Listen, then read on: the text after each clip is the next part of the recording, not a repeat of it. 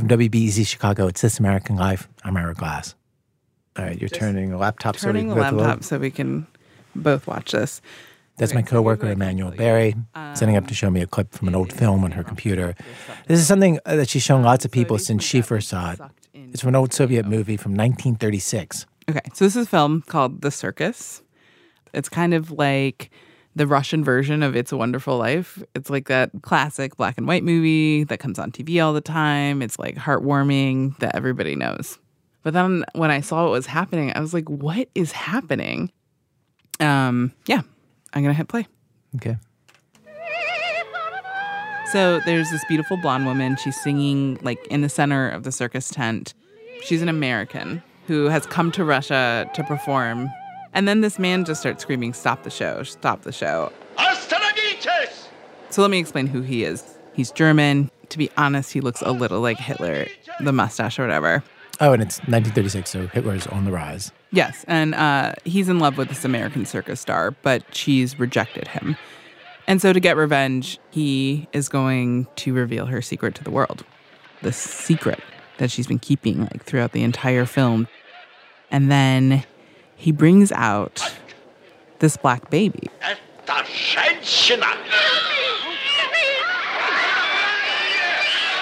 Then the baby's like a toddler size. Yeah, maybe 2. And then the German, he runs up the stairs and he like holds the baby up almost like Simba. And he starts shaking the baby and screaming. She slept with a Negro. She gave birth to a black child. You're reading the subtitles? Now he's shaking this child over and over again. He's like, a black child, a black child. And then this guy comes up to him, this Russian guy in the audience, and he's like, what's the problem? And the German guy says, it's a black child. A white woman gave birth to a black child. Oh, wow, the Russian guy just literally shrugged his shoulders. Yeah, he shrugged his shoulders and he says, so what? And the German guy goes off on this speech and puts the baby down, and the toddler, he just sort of walks off. And people in the audience, they sweep the baby up in their arms. To protect the baby from this guy. Yeah. And so they're passing this black kid around, all of these white Russian folks. And they're laughing at the guy. Yeah. He's like, why are you laughing? Why is this funny? Remember, it's 1936. In the U.S., we're more than 30 years before interracial marriage is legal everywhere. I mean, it's Jim Crow. Black people are still being lynched. Yeah. And like to see this scene where this guy is being told by all these white people, mind you, like, you're crazy. This is no big deal. I'm like, what is happening here? And as I started to do more research, I learned that this was part of Soviet propaganda for decades. This message, America is racist, we are not. In the 1920s and 1930s, African Americans, they actually moved to the Soviet Union because it was promising a better life. Like the boy in the film, that black baby, is actually the son of an African American who moved to the Soviet Union in the 1930s. Wow. And I haven't gotten to the last bit of the scene, which is actually my favorite part of the whole thing. So this like Russian woman is like cradling the baby, rocking it back and forth. And then she starts singing to him. Mr. Dreams stepping soft, maketh he no noise. Yeah, so she's totally putting this baby to sleep. Yeah, they're putting the baby to sleep. Yeah. And then she passes the baby to like this next person. And it just becomes this thing where they're embracing this child one from the next, like rocking it back and forth and singing to it. The other thing that's happening in the scene is that they're all singing in different languages. Like the Soviet Union at this time, there are all these different ethnic groups. And then there they are all embracing this black baby.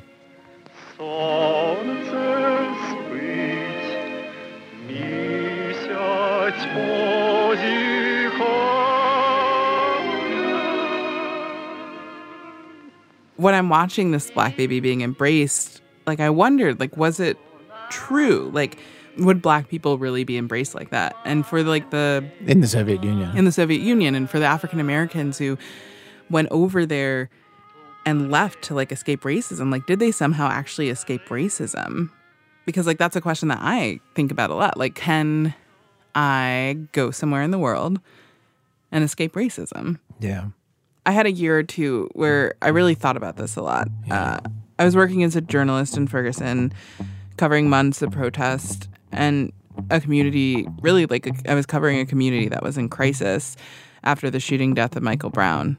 And I had just had this experience where I felt like I'd just seen some of the worst parts of American racism, from watching people threaten other people because of the color of their skin, to just looking day after day at like the social inequalities that exist in St. Louis and the structural things like redlining. And it like was kind of hopeless, or I felt kind of hopeless about it, at least at the time. Yeah. And I was a little bit like, I think I just have to leave here. Like I used to almost like play this game as like a coping mechanism where I would think about like, where in the world can I go? Like I would talk to my friends about Ghana or like Central America or places in the Caribbean. I'm like, do you think it's better there? Like, would it be better there to be a Black person there? And so seeing this film made you wonder about Russia, and did it work out for the Black Americans who moved there? I don't necessarily think that Russia is a better place to live as a Black person. But for those people who did move there in the 1930s and their kids and their grandkids, like what role did race end up playing in their lives? Like how did it work out for them? That's actually the thing that we're going to be talking about in general in today's program. We have stories of people who decide, I'm going to go somewhere, I'm going to move there, I'm going to try to fit in, and we see what happens. And for Act 1, an act we are calling Black in the USSR. Oh, that's cheesy. You came up with that name. I know, but I was joking. But it's good. Anyway, for that act, Emmanuel, you looked for descendants of those African-American expats in Russia, and just explain who you found. Okay, so the woman that I found, her name is Yelena Khanga, and she wrote this book called Soul to Soul. She's a Black Russian, born and raised there. And I don't know, I sort of felt like a connection to her the more I read about her, because she's a college athlete like I was. She's a journalist like I am. Her grandfather is from the same county in Mississippi that my grandmother is from. Wow. And I don't know, I sort of just felt connected in a way. How did you find me? Like originally? Yeah. Your book. Oh, you read the book. Okay. I read the book, yeah. Because like I said, Yelena is a journalist. She had a successful talk show in Moscow. They call her the Russian Oprah, which is almost definitely because she's Black and had a talk show. It was her grandparents who moved to Russia back in the 1930s. They had a leftist New York version of a rom-com meet cute. Her grandmother, Bertha, was a Polish Jew who'd been arrested at a women's rights demonstration. Her grandfather, Oliver Golden, was Black and had been arrested down the street at a human rights demonstration. And they met at the jail. And in the morning, the rabbi came to bail my grandmother out. And my grandmother said, "Oh, wonderful. Could you please bail me out together with my new friend, Oliver Golden?" The rabbi, her father, saw that Oliver was Black. And her father looked at her and said, "Well, you're staying in jail with your new friend," and left them there. And that's how their love story began. That's a weird matchmaker situation. But it worked. The couple didn't see a future for themselves in America, so they decided to go to the Soviet Union. Oliver had visited before, and they wanted to help build Lenin's great new society, one that promised no racism. Oliver and Bertha settled in Uzbekistan. My grandfather thought there would be some kind of a kinship between African Americans and dark-skinned Uzbek people. That's why he chose to go there. And he worked as an expert in cotton. Yes, her grandfather left the American South and traveled halfway around the world to work in cotton. He developed a new breed of cotton that would work for Uzbekistan's short growing season. And life was good. They made good money, had a nice apartment, a nanny for when their daughter Lily was born in 1934. Oliver wanted her to have everything he thought white kids got in the United States. So Lily had language tutors, music and tennis lessons. But their lives got harder after they became full Soviet citizens and lost their foreigner status, and after Stalin began to solidify his power. They started to live like everybody else. Oliver died in 1940. Lily grew up and went to college in Moscow. She married a politician from Zanzibar, Yelena's dad. He died shortly after Yelena's birth. So the only consistent Black presence in her life was her mom. The neighborhood she grew up in, all white. From a very young age, being Black meant constantly explaining herself to the world. My best friend was Sasha. He was a neighbor. And since my childhood, I thought he was my brother because we were together all the time. So in the street, when somebody would ask me, why are you Black? He would say, number one, she's my sister. Number two, she is Black because her father was from Africa. And guess what? Everybody's Black in Africa. And they would say, yeah, but she was born in Moscow. She's supposed to be white. Mm-hmm. And he says, okay, Yelena, if somebody else asks you the question about color, we're just beating them right away. So we were known in the neighborhood as the most cruel fighter. He taught me how to fight. Mm-hmm. He told me, you take a bottle, you break the bottle, and with this, whatever is left, you just put in their face. So we were, bad kids in the neighborhood. This was when she was only 7 years old. So Russia wasn't some racism-free utopia. People like Yelena obviously came up against what I would call racism. But when I asked Yelena about it, that was not racism. That was curiosity. That was ignorance, but not racism. This happened a lot in our conversation. Yelena would tell a story about some experience that sounded honestly horrible to me. But she'd always insist that it wasn't racism or discrimination. It was ignorance. I think that ignorance can be and often is racism, but I didn't want to debate that fact so much as understand how she thought about it. Although people commented on it, Yelena didn't think too much about the color of her skin when she was a child. She didn't feel different because she was Black, but because her family came from America. It wasn't until she started thinking about boys and love that she thought more and more about the way she looked, how much she stood out from everyone else. And I would ask my mother, Mom, why am I so ugly? Why is my nose so big? Why are my lips so huge? And she would say, no, you're beautiful. And then she would ask her American friends to bring American magazines, Black and Lovely. I think it was called Black and Lovely. And my mom would show me those magazines and say, look, those beautiful women, you look just like them. And I would take this. I was so proud. I would take this magazine, bring it to Sasha and other friends in the street and say, look, I'm just like them. And they would say, Yelena, this is a very strange magazine. Why is everybody Black in it? Don't bring those magazines anymore. And I felt so lonely because I didn't have anybody just like me. I had assumed that there would be a little community of all the Black Russians, that they'd stick together and hang out all the time. But it sounds like Yelena didn't have that. Wasn't around people that looked like her. Not even her mom, really. Lily was much lighter and gorgeous, according to Yelena. Just for the record, when I met Yelena, I thought she was gorgeous. There's something regal about her. It's hard to imagine her as a self-conscious teenager. But she was. My mother would always remind me, let's say she would tell me, be careful with boys. They would not date you because they love you, but because they would want to try dating a Black girl. Mm-hmm. And that's why my self-esteem was damaged, probably because I didn't trust any Russian guy that would approach me, and I didn't believe that somebody would fall in love with me at all, sincerely. I wanted to know the ways in which being Black shaped Yelena's life in Russia. And to hear her tell it, her family was never denied an apartment because of their race. She was never put into an inferior school because of her race. She was never singled out by law enforcement because of her race. There wasn't that kind of institutional racism. But she was lonely. She felt undesirable. Being Black made it hard for her to imagine a future with a partner. So much of my conversation with her was about wanting to find her person, her strong desire to find someone, and her fear that she wouldn't.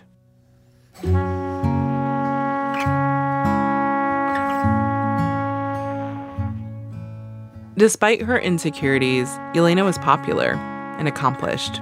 She took music lessons, spoke perfect English, and was an excellent tennis player, just as her grandfather would have wanted. Her mother constantly reminded her that she had to be better than everyone else. Apparently, you still have to be twice as good in the Soviet Union.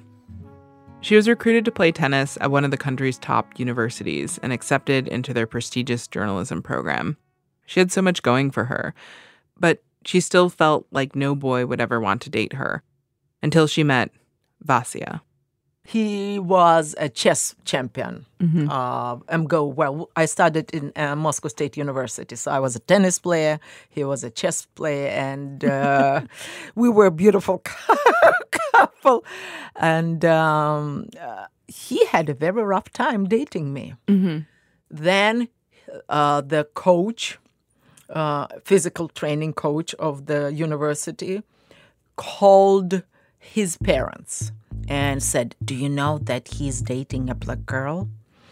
And they said, "Well, yes, why? What's wrong?" And they said, "Because she will get pregnant and she will marry him." Then his parents called my mother and said, "If you think that your daughter will make our son marry your daughter, you're wrong." And then my mom said, "If you think that my daughter will marry your son, you're damn wrong. There's no way my gorgeous daughter will marry your ugly son." And it was just going back and forth, back and forth. So he felt that he had to demonstrate that no matter what, he will be with me. So he started missing his classes, and he would come to my classes and sit there. So the teachers from his classes would write him, "You have to attend, you have to attend," boom, boom, boom. So the end of the story was very sad. He was kicked out of university for missing classes, and he was taken to the army. Wait, he had to go to the army? Yeah. If you are kicked out of university, you have to go to the army. Wow. So that was my first experience dating a Russian boy. Yeah, a pretty dramatic end to a first relationship. But the drama didn't stop there for Yelena. A few years later, she dated a Russian guy from Voronezh, a small town about a day's drive away from Moscow. They went to visit his parents and stay for the weekend. One morning, she came back from the shower and caught her boyfriend's mother examining the bed sheets. And later I asked my boyfriend, what was she looking? And he said, well, she never saw people of color, so she thought that the sheets would be dirty. And she was very surprised that they were clean. But again, it was not racism. It was pure ignorance. And this woman adored me later. So, but I felt that enough is enough, and it's time for me to be with people that knows who I am, that don't look at my sheets and don't ask stupid questions. Something was missing for Yelena in Russia. And like me and her grandparents, she decided to look elsewhere for answers. She thought she'd find them in the very country that her grandparents had fled, America. Yelena had heard about American racism, but she still thought she would be better off in the USA. When we saw Eddie Murphy, when we heard about Arthur Ashe, where we heard about those brilliant musicians and jazz musicians, and all of them were black and very, very, very successful.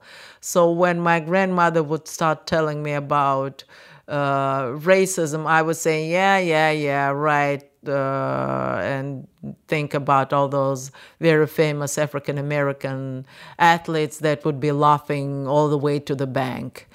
So I felt that I would be understood much better by people like me. And in fact, yes, I was thinking, I was dreaming about going to the United States and marrying an African-American. When you pictured and dreamed of going to America, what did that life look like? How would this guy look like? The man of my dream? I said life, but I guess we could also get a description of the guy. Yeah. See, I was not really dreaming about skyscrapers and, capitalism and all that. I didn't understand about that, but I just felt that, what's this song? One day, da-da-da-da, he'll be tall and black, da-da-da-da. Whose song was that? One day your prince will come? The Sleeping yes. Beauty? Actually, it's the man I love. It's Gershwin, not Disney. But what do I know? My parents almost exclusively listened to Stevie Wonder's inner visions for most of my childhood. I was expecting to meet a prince that would look like me, and he would look at me and he would say, "Oh my God, you are so gorgeous." Because even the guy that really, really loved me, Vasya, in the university, he used to call me monkey. He called me monkey with love. Mm-hmm. He didn't realize that that was insulting. And I never told him that in America that would be insulting.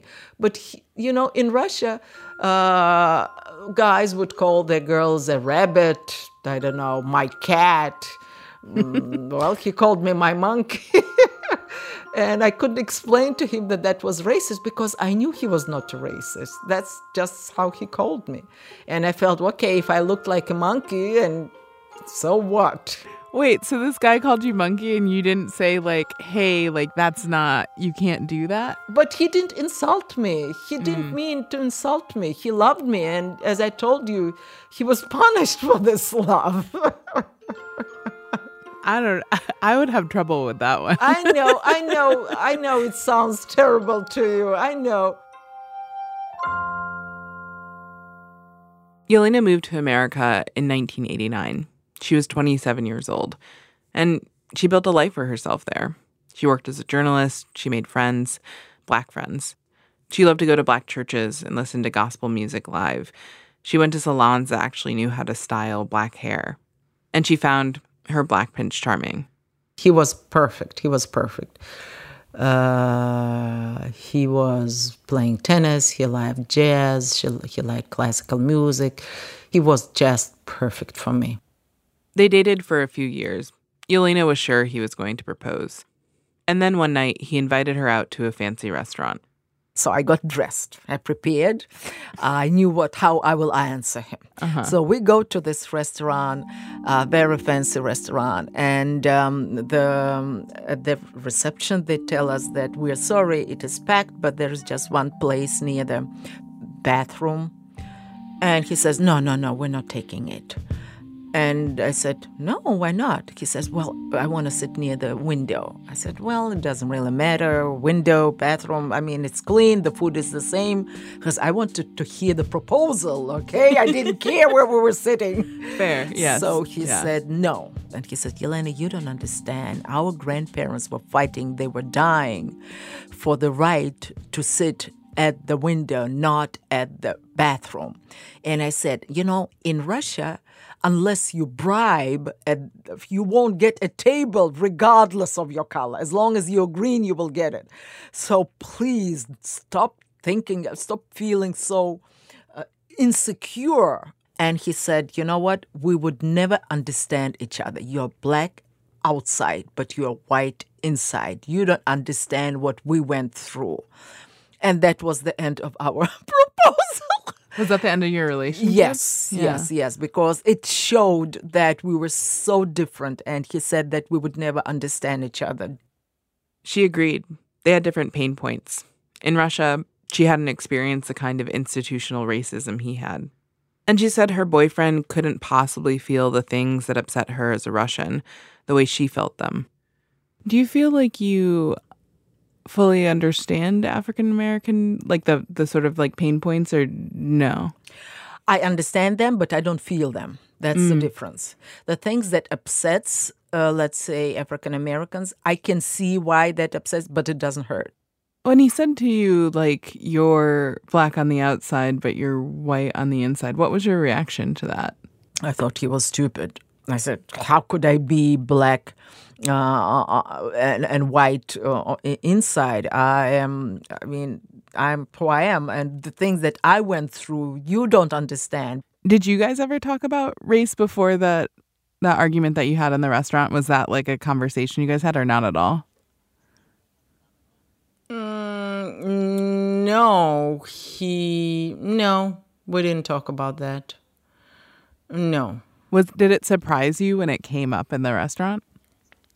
Yes, it did. Because I still don't believe that if they didn't offer us a place near the window, it meant that it was racism. I still don't believe so. So for you, it feels easier just to sort of give like a little bit of the benefit of the doubt, or be like, I can't know for sure what the intention was, so I have to let it go. Yes, I don't know for sure, and I don't want to think about it. I don't want to damage my nerve system by thinking about that. I will never know the truth, number one. Number two, it can be both. And number three, what difference does it make? It's so interesting that you say that, just because I feel like it's a thing we do all the time in America, is that we replay out these moments of discomfort for each other in the Black community over and over and over again. What for? What are you gaining? What if you told me that I did that, and as a result, this restaurant was closed, for example, or as a result, this waiter was kicked out? That makes sense. But why going through that again and again and again without any results? Why scratching the place till the first blood on your body? But I think like part of the reason we do it is to recognize that like this is happening. Like we must acknowledge that this is happening. We can't pretend it's not happening. Yes, I acknowledge it. But again, if I would sit down at home and start, they did it because I'm Jewish. No, they did it because I'm Black. No, they did it because my grandparents are American. No, they did it because of that and that and that. There's no end to that. I think for many Black Americans, there's a curiosity, a need to understand and explore that constant unease we experience. Because I'm Black, is my doctor giving me proper care? Because I'm Black, am I here to fill a diversity quota? Because I'm Black, am I being pulled over? Part of what it means to be Black here, part of what draws us together, is the investigation of that discomfort. There's communal reassurance in that. I know that Black people are not a monolith, yet the fact that Yelena didn't have this curiosity surprised me. But it also made sense. Yelena didn't have an echo chamber of injustices growing up. I can talk to my hairstylist, my trainer, my family, and say, hey, this thing happened. Yelena had no community to share with, nobody to co-sign. Her problems were not those of Black people, but her own.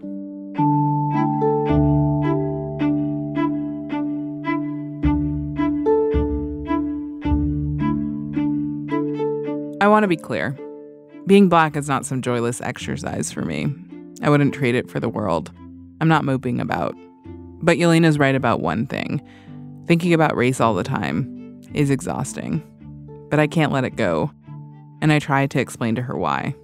I feel like part of it is like there's small things that I feel like in some ways add up to one really big problem that just still hasn't been solved.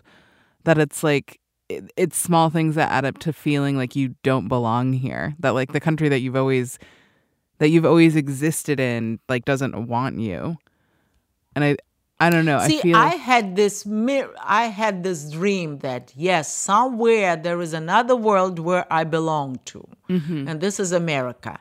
Now with you, I don't understand where your dream house is. I don't know where my dream house is.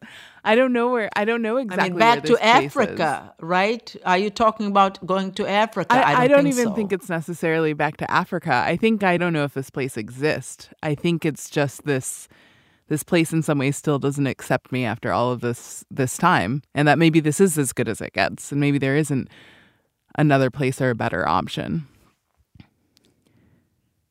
Do you think it's silly that I think about these things so much?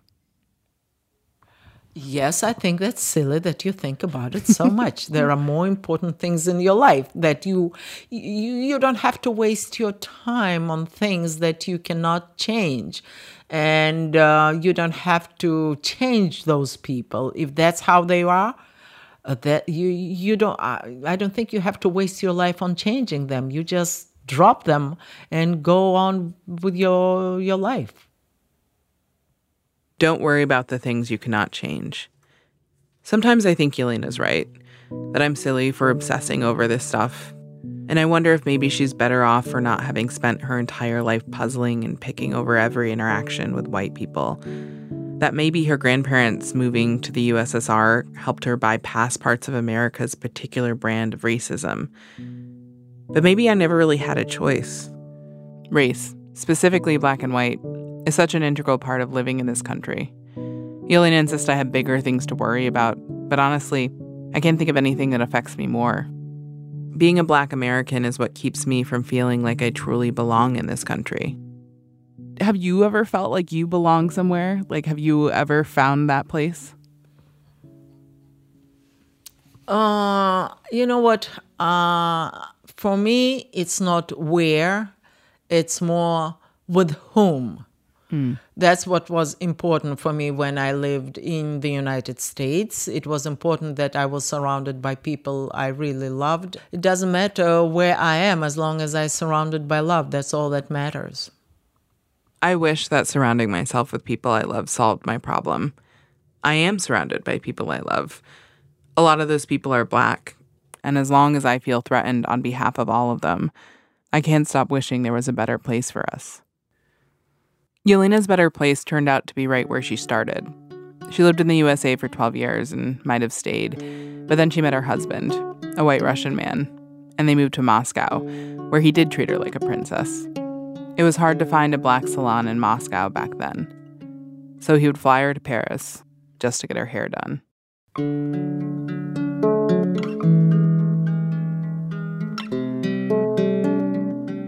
Emanuel Berry is one of the producers of our show.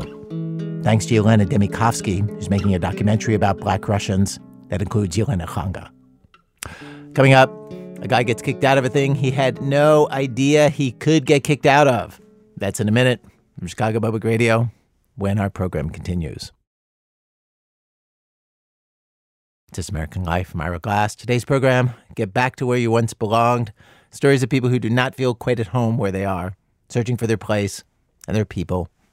We've arrived at Act 2 of our program, Act 2, Nowhere Man. So this story is about somebody who felt like he really had found his place in the world. A job he was good at, a group of people that he liked and admired. And then he got kicked out. And kicked out in this way he didn't even know was a possibility. Reporter Jeremy Raff explains. Raul Rodriguez is like a lot of the dads I grew up with in Texas, but somehow even more so. He fixes his own truck, kills his own goats, and when you walk into his living room, there's 2 buckheads on the wall, a big TV, and in the middle of it all, the thing he's most proud of, on a little shelf encased in plexiglass. This is my Department of Justice badge, or the Immigration Inspector badge that was... It's kind of surprising that Raul ended up working for immigration, given how he first met those guys. He grew up in Mission, Texas, right by the border. He'd go back and forth between Mexico and the U.S. all the time. And when he crossed, the border agents would always stop him, bust his chops, ask for his papers. He'd always show them, here's my birth certificate, born in Brownsville, Texas. But they were jerks about it. By the time Raul was a teenager, he says it was like a ritual. The officer usually kind of looks at you and then starts saying, okay, what's your name? He says, you know what, we're bringing you in here? I go, yeah, pretty much. I go, yeah, you wanting to know if I'm a citizen or not? And he says, well, I am. And he says, well, we know you're not. And I says, okay, well, show me. Oh, you know, we can't show you. And I tell him, come on, man. I've been here many times, and it's not right for you to harass me like this. I know why, because I don't look the part. I don't look as U.S. citizen-y enough as you want me to. My features are very Hispanic, very Mexican. Eventually, after a bit, they'd let him go. Every time.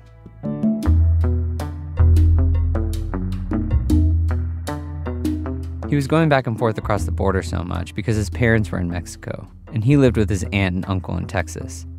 It wasn't a great situation. His cousins never really accepted him. They'd beat him up. At family functions, his aunt and uncle would introduce their own kids first, then him. He says he was an afterthought, at best. I got called from bastard to a negro because I was different from their color. That was very dark compared to them. They were very light-skinned, and I don't know if what the translation would be. And arrimado, you know what I'm talking about? Arrimado, the word arrimado. It's a relative that just stays there like a leech. When Raul would visit his parents during the summers, he'd beg to stay. He hated living in Texas, but they always sent him back. Your mom gave birth to you on the U.S. side so you could be a citizen, they'd say. It's going to be better for you there. Trust us. Eventually, Raul says, it did get better. After high school, when he joined the Navy, the structure, the order, the authority, he liked it, which led him to law enforcement. After the Navy, he became an immigration officer, just like the officers who harassed him when he was a teenager. He even got assigned to the same bridge he used to cross back then. Some of the very same officers who doubted his citizenship were now his coworkers. I had this one inspector that there's a female, and when I showed up for work for the first day, I told her, remember me? He says, no, I don't remember you. You used to take me inside and you wanted to break me. And he says, was I mean? I go, yes, you were very mean. Tried to intimidate me a lot. No, I'm sorry. From the beginning, Raul was a very thorough officer. For example, one day this guy comes through who Raul knows really well. Used to work with him at a furniture factory. Guy was like an uncle to him. He's coming from Mexico into the United States. Raul checks his papers, and it turns out the guy had a tourist visa, which doesn't let you work. Raul revoked the visa, took it away, didn't let the guy in. For a while, at one point, they called me El Gacho. Kind of like pain in the ass. Because I wouldn't let anything through. I had to do it. I didn't let anybody slack. Raul wasn't just thorough. His wife told me there are a lot of slugs in federal government. Raul wasn't one of them. He's an above and beyond guy, a standout. And he stood out more and more because it's pretty well documented. Customs and Border Protection, or CBP, had some ugly instances of corruption, bribery, drug smugglers infiltrating. By contrast, Raul was a total Boy Scout. He even won an award. In 2006, a woman approached him while he was buying cigarettes at the gas station. She asked him if he would look the other way while she smuggled in a kid and pushed a little piece of paper in his hand with her number on it. Raul set up a sting, and the next time they met, he wore a wire. She was later arrested. CBP gave Raul its Integrity Award, one of their highest honors. His bosses flew him to Washington for a big ceremony. Raul got to wear his finest uniform. His kids were there. They got to see him walk across the stage and shake the commissioner's hand. And they gave him a plaque, which these days sits in a place of honor, near the deer heads in his living room. And in his personal life, too, he was totally by the book. He was taught not to fraternize with anyone breaking immigration laws. It could cost you your job. So you have to cut ties with anybody that's had that kind of a history. Well, everybody has people who are illegally in the U.S., so you have to cut those out. Anyone he was close to who was undocumented, he cut out of his life. Friends, family members. Raul didn't make exceptions.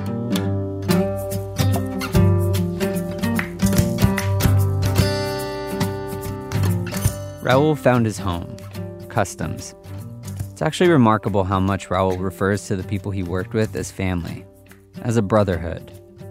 I finally belonged to somebody, belonged to something, and it feels good to be wanted, to be accepted when you never did, when you were an outcast or when you were just there. They did all the things families do, a combination of responsibilities, but also fun. They threw barbecues, they went to baptisms, birthday parties. They hung out all the time. Then one day in April, 2018, Raul goes into work. He's starting his shift. And I see the two managers come in and I says, oh man, there comes the two chiefs. Be careful, everybody be careful. Make sure you're not on the phones and stuff like that. They go into the office, they set up, I guess, and I'm doing my work and stuff. And one of them comes out and says, hey, Raulito, and come to the office. Raul had no clue what this was about, but it looked serious. They never called you just for nothing, and they don't come in twos just in nothing. They have to have a witness. They open up an envelope, and that's where it says. It says we're gonna have to pick up your gun, your weapon, and your credentials. It says the paper says you're no longer, as of this date, a law enforcement officer until pending further investigation. Investigation? Or what for? No, I've never done anything wrong. We don't know nothing about that. We're just giving you the notice and here to pick up your weapon and your badge. And so I take off my belt, I give him my belt, and I take off my badge, And I take out my credentials and I give it to him. Raul's head was spinning. He'd worked there for 18 years. He was close to retirement. Had he done something illegal and not known about it? Something small he'd forgotten about? He scanned his memory, and he couldn't think of a single thing. Raul walked back out into the main office. Everyone was looking at him, kind of sideways. I was embarrassed because I had to do that walk of shame, walk amongst my fellow officers and without a badge and a gun, and people were just looking at me saying, "Hey, what's wrong? What's wrong?" I said, "I don't know, man. I don't know." He sat at his desk for a minute, and then he called his wife. She works at another branch of Homeland Security. He was quietly freaking out, so he went home. He and his wife went around and around, trying to think of what it might be. For the life of them, they had no clue. About a week later, the OIG, the Office of Inspector General, wanted to meet with me at the courthouse building. They take us into a room, one of those typical cop rooms that has the small table, and it has the dark window where they you know that they're watching you from the other side. So 2 agents come in and they read me my rights, so I said, "Okay, this is criminal." And so it says, "Are you familiar with this piece of paper?" And they slide it over to me. From his 18 years as a customs officer, he could tell right away what it was: a Mexican birth certificate. I just didn't know whose it was until I actually read it. So I start reading, I see my name, Raul Rodriguez, and I see my parents' names, Francisca, Margarito, and my grandparents' names. And they go, "Oh man," they go, "Yeah." They go, "Do you recognize it?" They go, "I've never seen it, but I know that it's mine because it's got my name, my parents' names, and my grandparents' names. But I don't recognize the date of birth. It's a different one from the one I have now." On this birth certificate, not only was his birthday different, but more importantly, so was his place of birth, a village outside of Matamoros, Mexico. If this thing was real, then Raul was not American. Raul was confused. He had his birth certificate from Brownsville, Texas. He'd been using it his whole life. Didn't make sense. The agents explained. Raul had applied for a green card for his brother. As part of the application process, they'd looked into Raul's own citizenship documents. And in their research, they'd stumbled onto this Mexican birth certificate. And here they were. Raul was like, "Look, this is not the first time someone scrutinized my citizenship. We'll get to the bottom of it and clear it up." He told the agents, "You know what? Let me get my dad in here." Right then and there, he called his nephew and got him to drive his dad over the border. They all met just a few hours later at a Starbucks. Raul sat with his father and the 2 investigators at a table inside. No one ordered coffee. Raul's dad, Margarito, told the investigators a story that Raul had always heard, that Raul's mom crossed the border so he'd be born in Brownsville. Then the investigators showed him the Mexican birth certificate. Margarito looked down at the table. He admitted that yes, Raul was born in Mexico, at home. Yes, his birth date was in 1968, not 1969. Yes, Raul was a Mexican citizen. He had been texting me during the day. That's Raul's wife, Anita. Because Anita also works in immigration, she knew how serious this all was. He texted me back a message that indicated that it was regarding his birth. So I said, "Well, where are you?"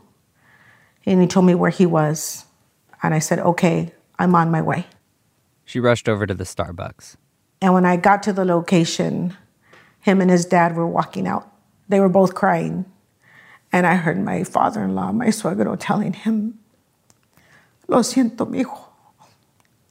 Lo hice por tu bien.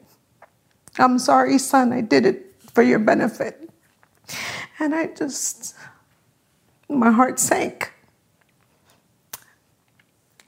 And I feel bad now because I literally unloaded on my father-in-law. I told him off. And of course, Dad just says, we did it because we thought it was best for you, to give you a better opportunity.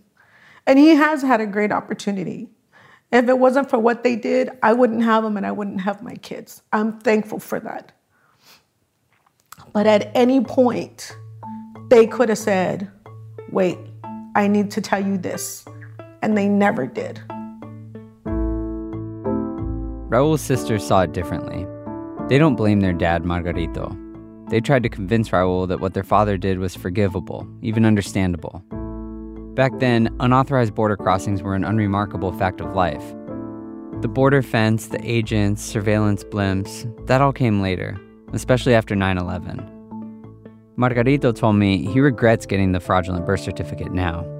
He prides himself on being honest, and he said he's ashamed to face Raul. But it didn't seem like such a serious offense at the time. It's hard to get exact numbers, but one investigation in the 1990s found 900 fraudulent birth certificates registered by midwives in South Texas, same as Raul's.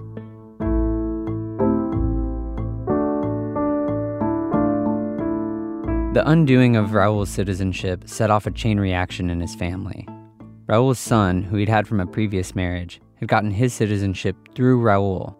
Here's Anita again. What happens to him? What happens to my daughter-in-law and my grandkids if he gets deported? People aren't thinking about that. You know, it's that ripple effect. Raul broke the news to his son Raul Jr. that afternoon after he left the Starbucks. He explained the whole thing. Raul's citizenship was no longer valid, so neither was Raul Jr.'s. Now they were both undocumented. Incredibly, Raul Jr. had just applied to become a CBP officer himself. His interview was coming up in a couple weeks. Now, of course, that wasn't going to happen. Raul's lawyer told me that when someone like Raul signs up to serve in the government, like by joining the military or working for CBP, the government doesn't look too hard for reasons why they can't. It's when the person asks for something in return, like a green card for a brother, that the government takes a closer look.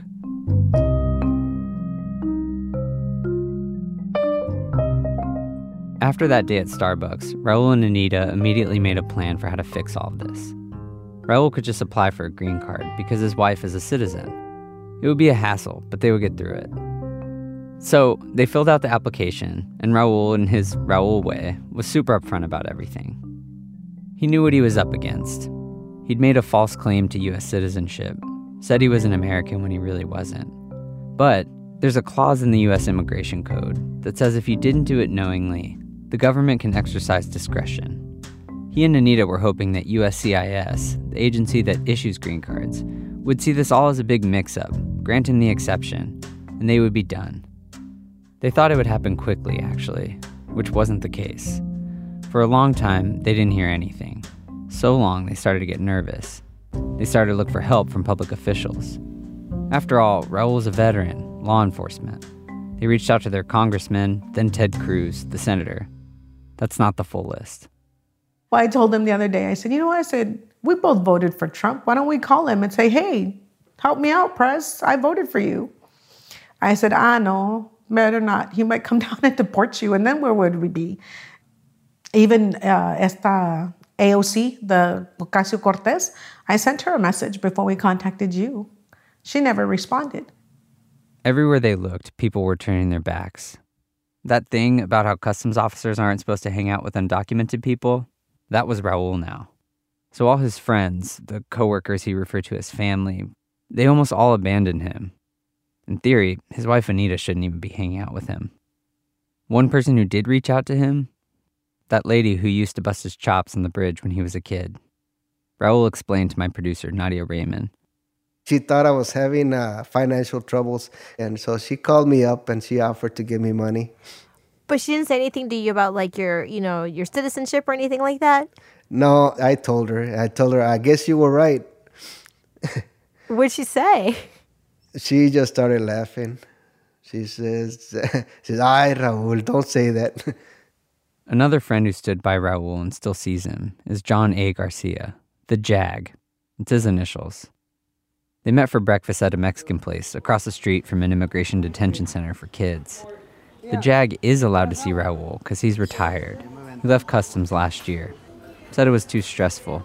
He wanted something more relaxed, so he became a drill sergeant at a boot camp for kids who get in trouble.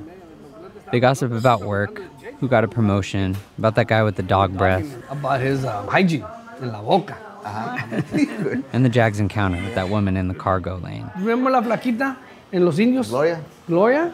She slapped me. Oh, she did. No, hombre. Yeah.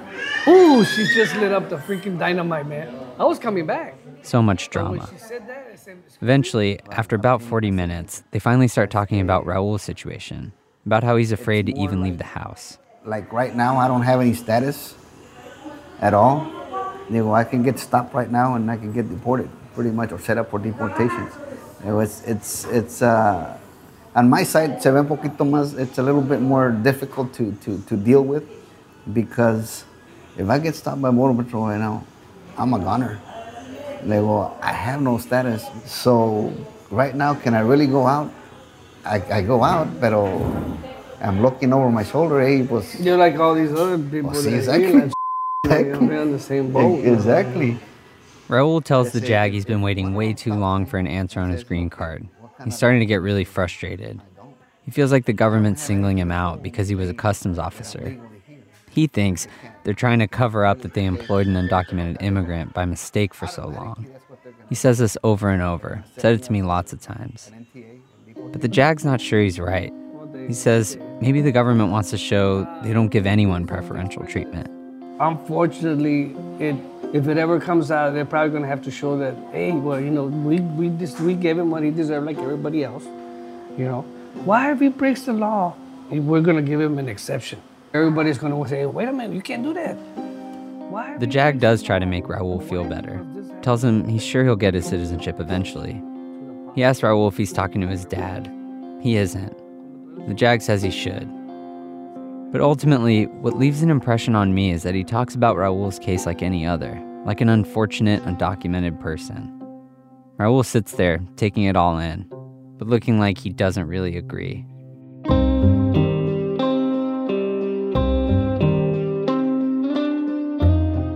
Raul and Anita had been waiting for 9 months when they finally got called in for the green card interview.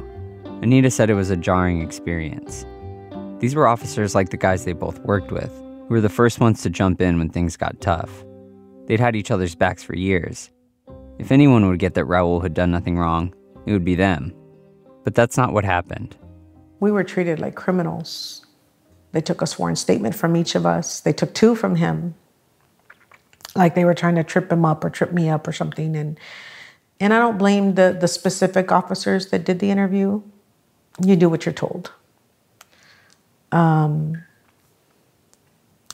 If I didn't need my federal job, I would have told them all to go to hell. It's about as dramatic a reversal as you could imagine. Raul was a hard-ass, rule-following law enforcement officer who'd learned he'd been violating the very rules he'd been enforcing for almost 20 years. Did it change him? Did he see things differently? Did the rules seem fair now that he's on the receiving end of them? We talked about this a lot. Raul says the cases he's thinking about now are the ones where he stuck to the rules and didn't give people a break. And as a result, they suffered badly. Like there's this one case, a brother and a sister. They were both really young. They were being smuggled. We had to call the consulate and arrange transportation back to the home countries. It turns out that this little boy was he was coming to donate an organ to his sister who was dying in Houston. He was gonna donate one of his kidneys, and we couldn't even let him through to save this little girl's life. And the little boy was like, man, I gotta go, I have to go. And they said, no, we can't. And we had to turn him back. He starts crying and crying and crying, and what's wrong? Hey, what's going on? Why are you crying? He said, I left my Bible over there. And we'll just give you another one. I said, no, that's my Bible. Oh, man.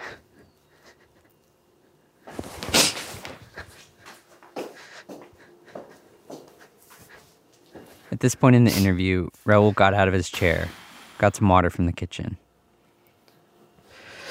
I'm sorry, man. Take your time. Take your time. No, man, Man, I haven't cried in a long time, dude. You're good. And we just had to turn him over. And that was it. I felt like he was doing it for a good reason. He was doing something, he felt he was doing something good. And then he was being treated like that. You know?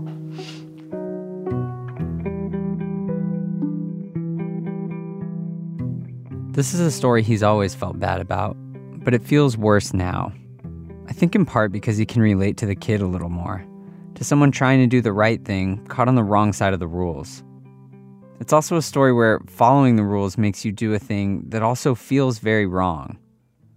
You placed a lot of faith in the rules. Yeah. Because when you did these difficult things that you had to do, deport a teen, or turn back this organ donor child, it was sort of like, essentially, the rules are the rules. I can't do anything about it. And now that you're on the receiving end of that, do the rules seem more arbitrary to you or meaningless than they used to? No. They don't. I still believe that the rules are the rules. They still apply, and I have to abide by them. I still have to follow the rules, regardless of what the outcome is or what happens. And that's the frustrating part, is that they've gone overboard on my case, on my situation. They're doing things differently with me because who I am. USCIS won't comment on ongoing cases, but I ran this by 4 immigration lawyers, and they said everyone is being treated badly. They didn't think Raul was being treated worse than anyone else. One in Texas, who has a lot of experience in this exact kind of case, said sure, 2 years ago, Raul would have gotten a green card. But since President Trump, basically everyone with fraudulent birth certificates is denied. In fact, if anything, she said, he's lucky they didn't lock him up or put him into deportation proceedings.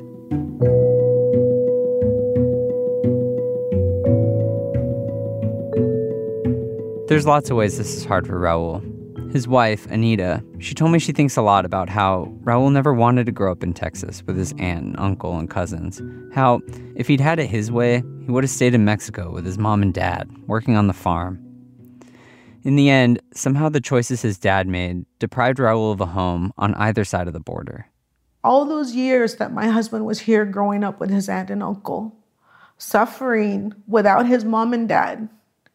When he'd miss his mom, he'd always tell me, I wish I had been born in Mexico because then I could have stayed with my mom and dad. And now at the age of 50, he finds out that he could have had that. And they lied to him his entire time. It's like, now what? Was it because they didn't want me? Raul hasn't talked to his dad in months, since that day at the Starbucks. It totally changed how I see him now, to where I thought he was my hero. He was, even though I didn't grow up with him, I took him to heart. I strongly believed in what he told me, what he said. And one of the things was that be as honest as you can. I don't know. I don't know if I'll ever see my dad again after this. Has he reached out? No, not at all.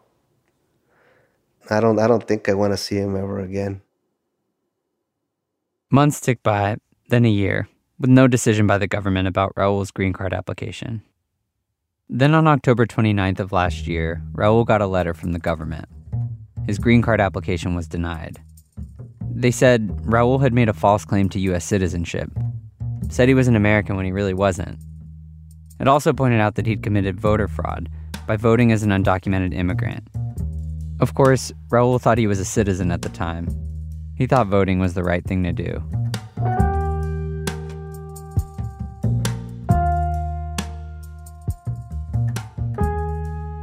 Raul's world has shrunk down to a few acres that he and Anita own. He keeps goats, cattle, a bunch of chickens. He watches the news in the morning while he walks on the treadmill. His badge and integrity award are still above the TV. He and Anita had dreamed of retiring in their 50s and driving around the country in an RV, maybe visiting their kids at college or on a base if they decided to join the military. Now, they can't leave town. There are Border Patrol checkpoints on all the major roads heading out of the valley. After a career of working double shifts and overnights, he finally has time to himself to think. Maybe too much. The stress of being undocumented is getting to him. He only sleeps for 2 or 3 hours at a time. He and Anita started fighting. Raul worried for a while they were headed for divorce. His lawyer told me that Raul could be in this limbo for 3 or 4 more years before exhausting his appeals. Raul told me he's thought of just giving up and leaving. It would be drastic, but it would bring this to an end. If the courts ultimately deny him a green card and he's ordered to leave the country, he told me he would go. He'd obey the law. He said, "I'm going to practice what I preach." He'd move to Mexico. As a former border officer who'd arrested smugglers, confiscated loads of drugs, he's worried the cartels might come after him.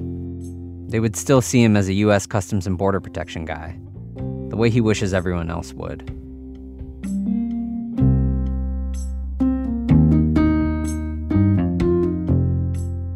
Jeremy Raff is a reporter for The Atlantic. He also did a print version of this story and a short video documentary where you can see Raul and Anita. It's at the Atlantic website. Where should I go if I don't belong? Where should I go if I don't belong? Where should I go if I don't belong?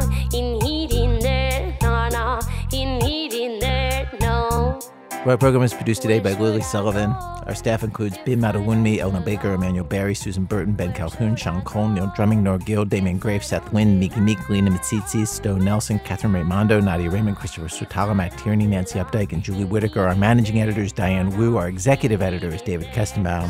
Special thanks today to Tanya Medley, Jorge Just, Jaime Diaz, Lisa Brojaga, Jody Goodwin, Dan Kowalski, Stephen Yell-Lair, Rachel Rosenblum, and Laura Bingham.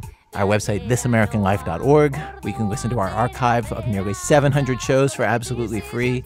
This American Life is delivered to public radio stations by PRX, the Public Radio Exchange.